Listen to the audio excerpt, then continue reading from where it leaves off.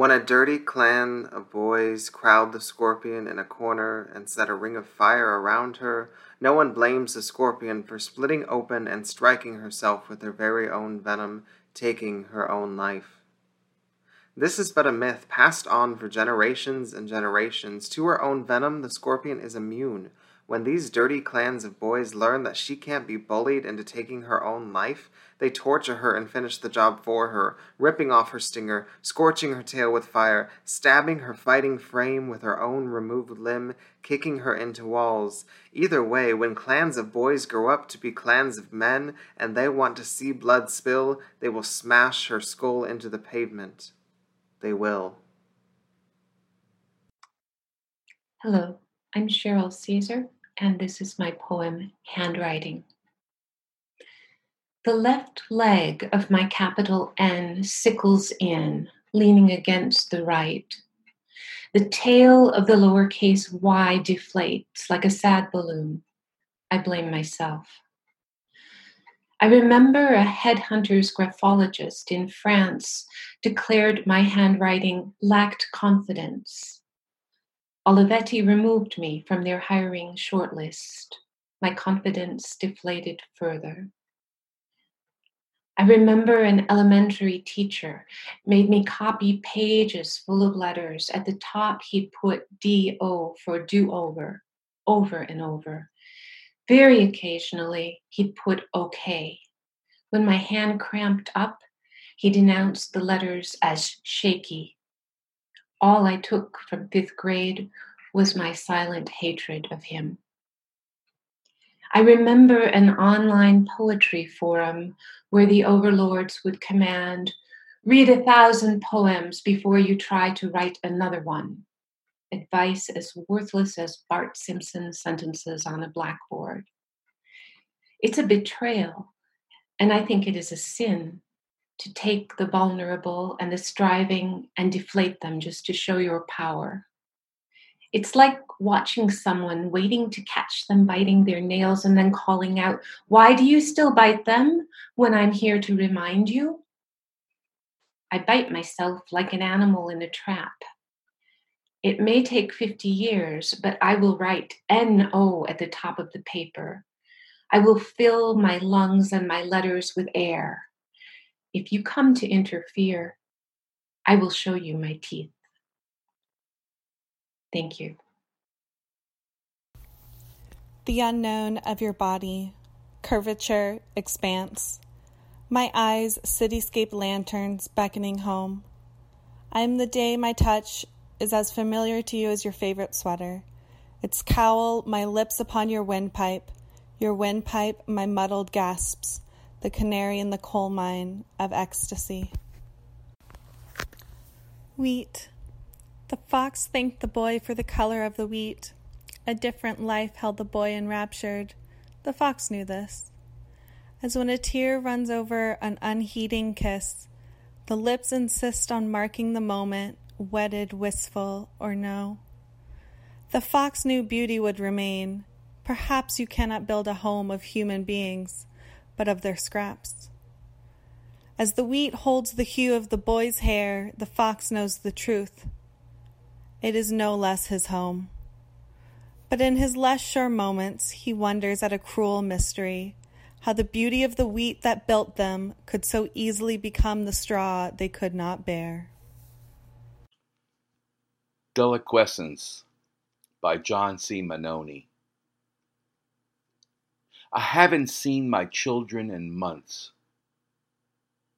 A serrated knife saws through the hearth of small loaves, crumbs falling beside the splayed open Italian bread, whose fresh wheat is pocked with labyrinth of holes. Air will cushion a mosaic of imported cold cuts. They layer in overlapping rows on white deli paper creased closed meticulously at Trinacria, a Baltimore grocery. I unfold, rich smells wrapped inside the black crayon paper, release.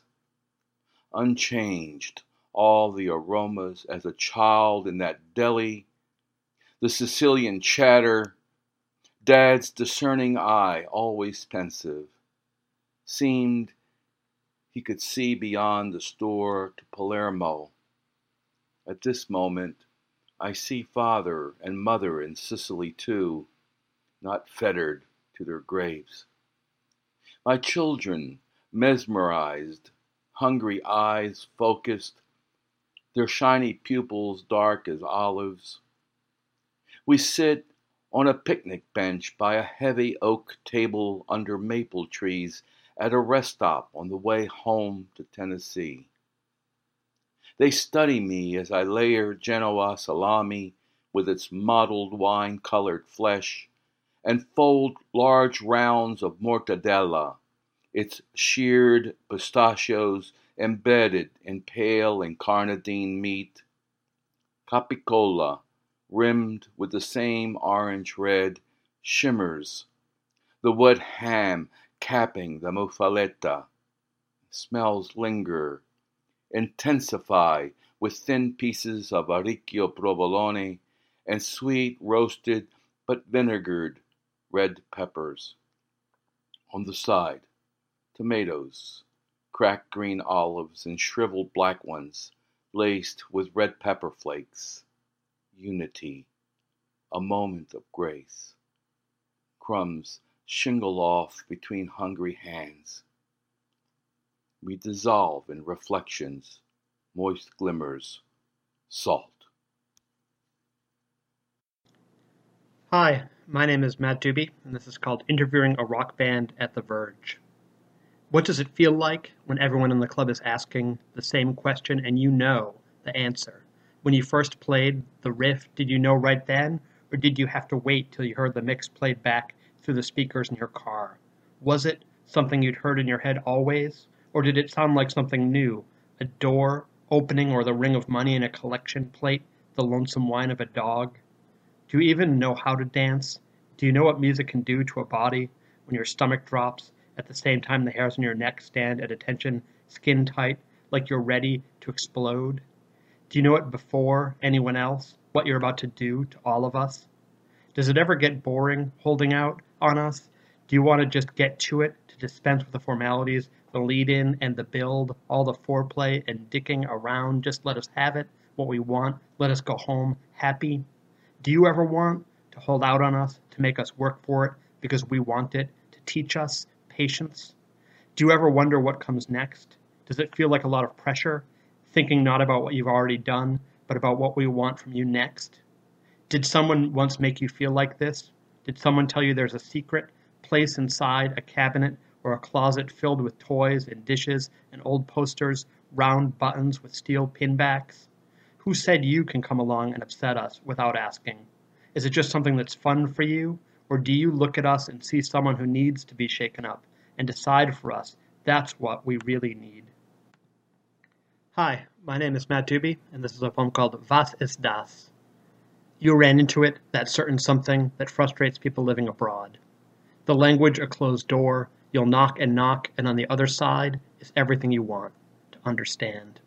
At the post office, if you brought parcels to ship home, the clerk would tell you, "Namai," simple enough. Not allowed. Forbidden, you'd repeat to yourself, walking home carrying bundles of contraband. Puzzled on the metro or overnight trains, accordion buses that curved through neighborhoods, you tried to sound it out. Sh, otse. What is this? Your first night in Kiev, the hotel's first floor a casino, come dance bar, come strip club. Sitting in your booth, nursing a beer, you watched couples groove on a small dance floor that crept up against a stripper pole, where the dancer didn't throw herself around in balletic ellipses. Instead, she shimmied on the dance floor, brushed against the couples. Sometimes she stroked a shoulder, sometimes slapped an ass. You wondered. Your students wondered, too, what you wanted to say. Show, they taught you. What was what you said when you stood on that stoop, wanting to walk through.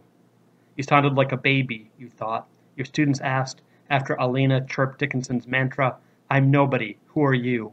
Wasn't her vocalization precise? How to tell them that words could mean so variously?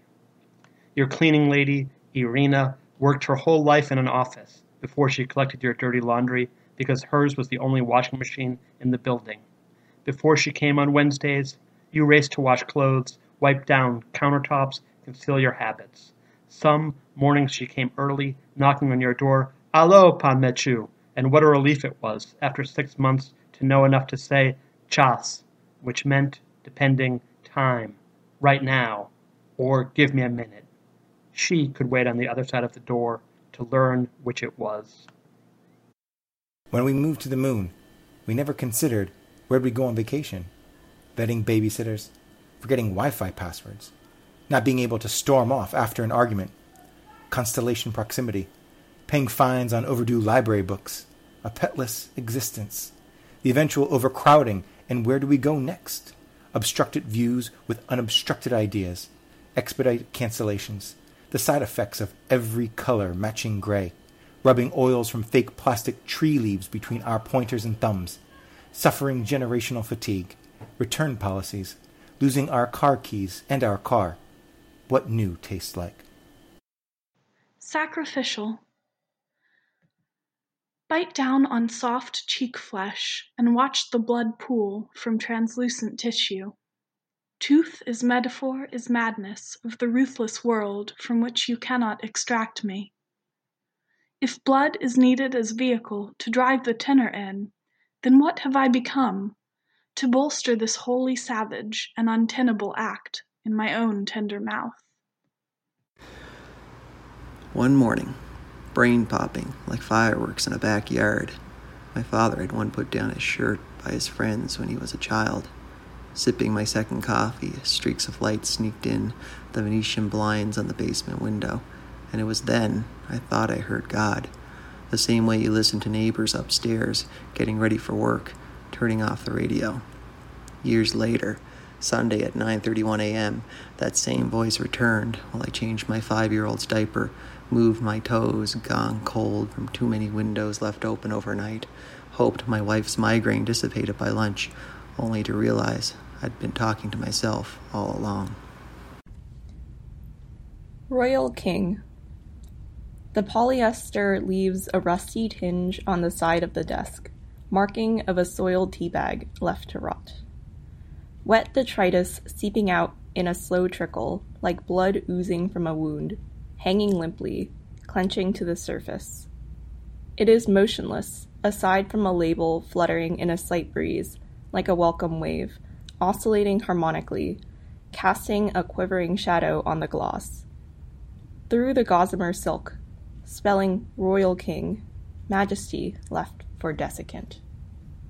Life as the bittersweet of coffee. I have understood fate in the irony of detergents wafting scents. To come through the heat, you unmake your heart a desert of grief into an orchard, where chirping of crickets lull you at dusk and flower pickers wake you at dawn. Last night, I stared at life and saw a roadside chrysanthemum, stuffed it in my mouth, and my tongue became a war-torn city, my throat an aperture consuming a continent with its roadblocks. And when a stomach is protruded with emptiness, it becomes a temple no one dares enters barefooted, save a calvary of feast fit for the royalty. But how do we enjoy crystals of the day and escape darkness of the night? But they are stars, moon, they are meteors waiting to ash our wishes.